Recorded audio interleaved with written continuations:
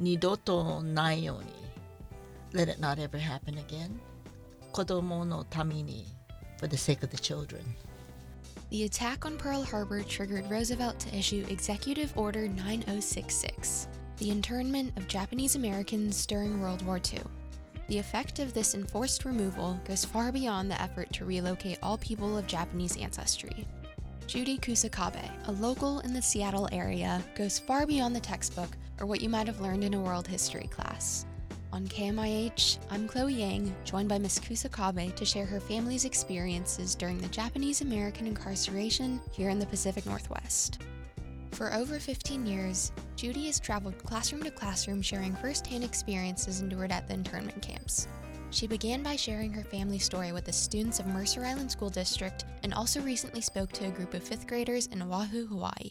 But before introducing herself to a new group of students, she begins by prefacing that the stories she tells are the stories of family and friends, as she was an infant when relocated to the camp on the Puyallup Fairgrounds. So I have relatives that go to Kamehameha schools. And so I was able to talk to the 5th graders. Hawaii, and especially Oahu, is very connected with World War II and with our experience and what we feel good about, because they had sent so many soldiers to give us pride because of their honor and their bravery. On the islands of Hawaii, many students also have family members who've experienced similar events during the Japanese-American incarceration and are able to personally connect with many of Judy's stories. In Hawaii, only about up to 3,000 people were incarcerated, and they were incarcerated on the island, and some were sent to the mainland. To take all the Japanese away would mean that the islands would have difficulty because there's so many Japanese that make up the population. So a lot of them didn't know anything about it, and because they were 5th graders, it would be experiences of their great-grandparents. So some of them have heard some stories, but they hadn't really heard the stories about the mainland Japanese. Judy began sharing the stories of various families and friends around 20 years ago, and at the time she started, there weren't many people talking about first-hand experiences at the incarceration camps. I have a grandson that's 27 years old now, and he stayed with me while his mother worked in Factoria area. And he went to school in Kirkland. It must have been junior high because they didn't have middle school. He said, "Pacha, my teacher said all the wrong things and I had to correct him." And he said, "I went to tell him that, and the teacher asked me to ask you to come." I find that the people that give me their experiences, they were children that are around the age of the children that I talk to. It resounds with them because they can relate to losing their pets or having to leave all their possessions behind, that type of thing, as that age that they are. What happened was, before Pearl Harbor was attacked, there was conflict between America and Japan. So the FBI made a list of people who were prominent in our community.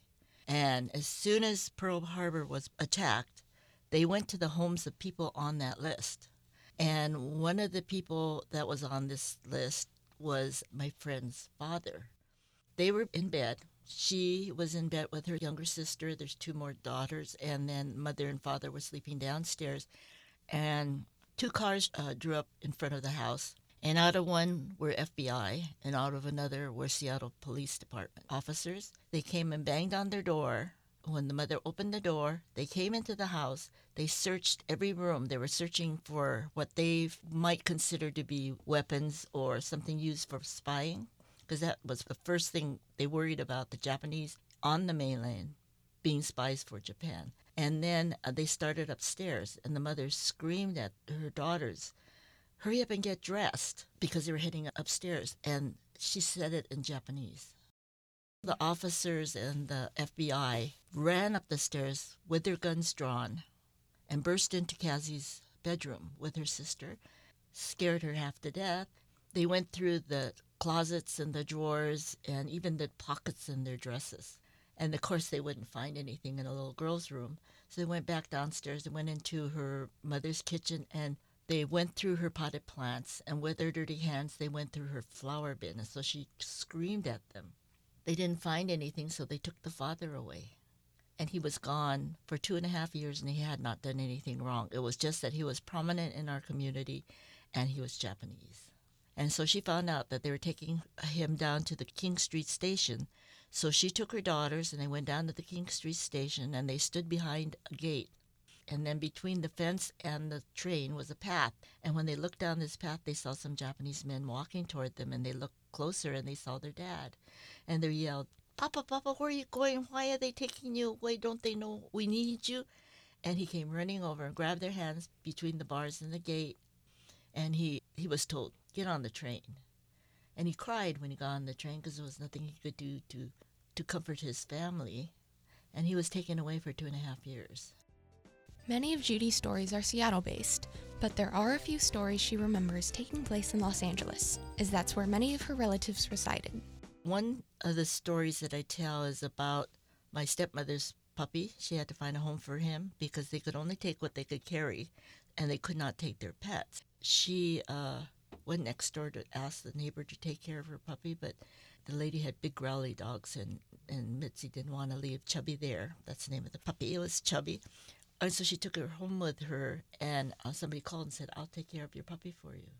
And so she did, and she wrote Mitzi all these notes, like pretending like the stories were from the puppy, Chubby. So I had a wonderful dinner of chicken last night, and I played in the park with my friends. And many years later, when Mitzi passed away, we were cleaning her house, and in her nightstand, 50 years later, were these letters. So they meant that much to her that she would keep it as close as she could. And there was a book written by a Newbery Award-winning author, Kirby Larson, and she wrote a book based on the story of Mitzi and Chubby. And those kind of things really are memorable for children because they can relate to how they would feel if they couldn't take their pets. The initial warning that the Japanese Americans had to be evacuated out of their houses was a mad dash for all. Washington, Oregon, and California and the southern part of Arizona were taken away. So my relatives that were in Los Angeles were taken away, and all the ones in the Seattle area. Everything was done so fast. We were on the Puyallup Fairgrounds for several months, and then we were transported to Minidoka, Idaho, which is right by Twin Falls. And the train that took us went through towns and cities, and then all of a sudden it was forest, and then it became a dirt field, which was really volcanic ash. It was a volcanic plain, and it was a desert. So the camp was placed right in the middle of a desert. There were 10 or 11 camps. And some of them had a little bit of conflict, but ours was not so much so. My father said the good part of it was all his friends and relatives were there, and they were close. And so he liked that part of it. But it was hard because, especially for the first generation people, because they were used to having their own style of life, and it was taken away. Their jobs were taken away. There were small jobs here and there, but it was very hard for their pride. But gaman shikatakanai, it can't be helped. And so it was barracks that were just bare wood planks and barbed wire fencing and guard towers with soldiers in them. The facilities were really bad. Everybody had to eat in a separate building. They had to line up outside, no matter what the weather was like, for all 3 meals. And so the conditions were very, very poor. But the Japanese philosophy, or the way the Japanese felt, was you don't complain because there's nothing you can do about it. Gaman is the word, is you endure with pride. So they lived through that. The time probably from Puyallup through the end of Idaho was till 1945, and we were incarcerated in 1942. That's a long time away from everything that you've ever known. So I think about my mother, she used to always say, "Oh, don't ever skimp on food. If you want something, you eat it." That's why I got chubby, because I think she had lost control of feeding her family. The food wasn't Japanese food that we normally ate, and it was bad.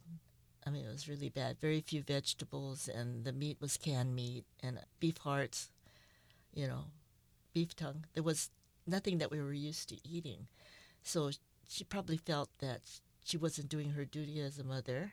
So after we got out of camp, then she was very, very careful that we got to have what we wanted to have. The return back to normal life wasn't at all normal. Many people returned to no home or belongings and had a truly difficult time finding a place in Seattle that had allowed the Japanese to live.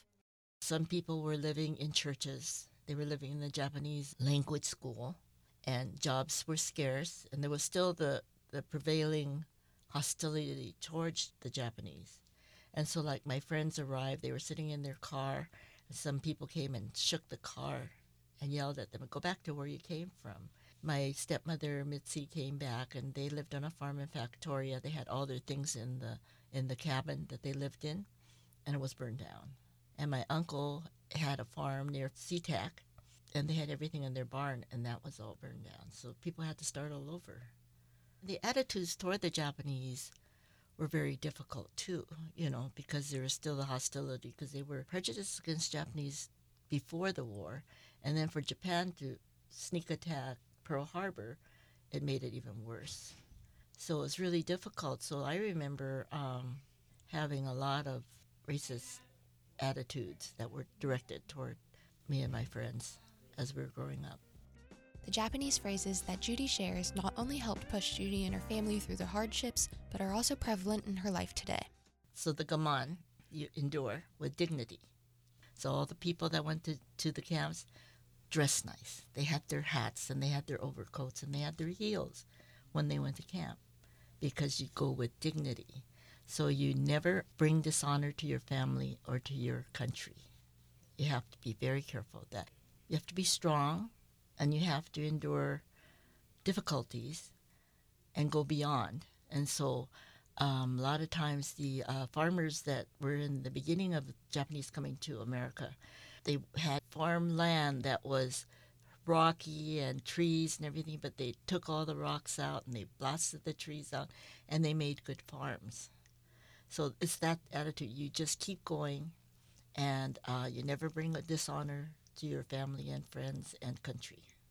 I feel that this is my contribution to my family and my friends and my community, because the story's not been told in a lot of different places, so it's important, because there's a thing that says, "Nidoto nai yoni," let it not ever happen again, and "kodomo no tamini," for the sake of the children.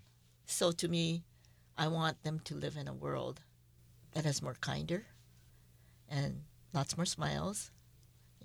It's important to me. Judy's message: to proceed forward positively and to do so while carrying yourself with dignity ultimately connects the greater community, making sure that history doesn't and won't repeat itself again.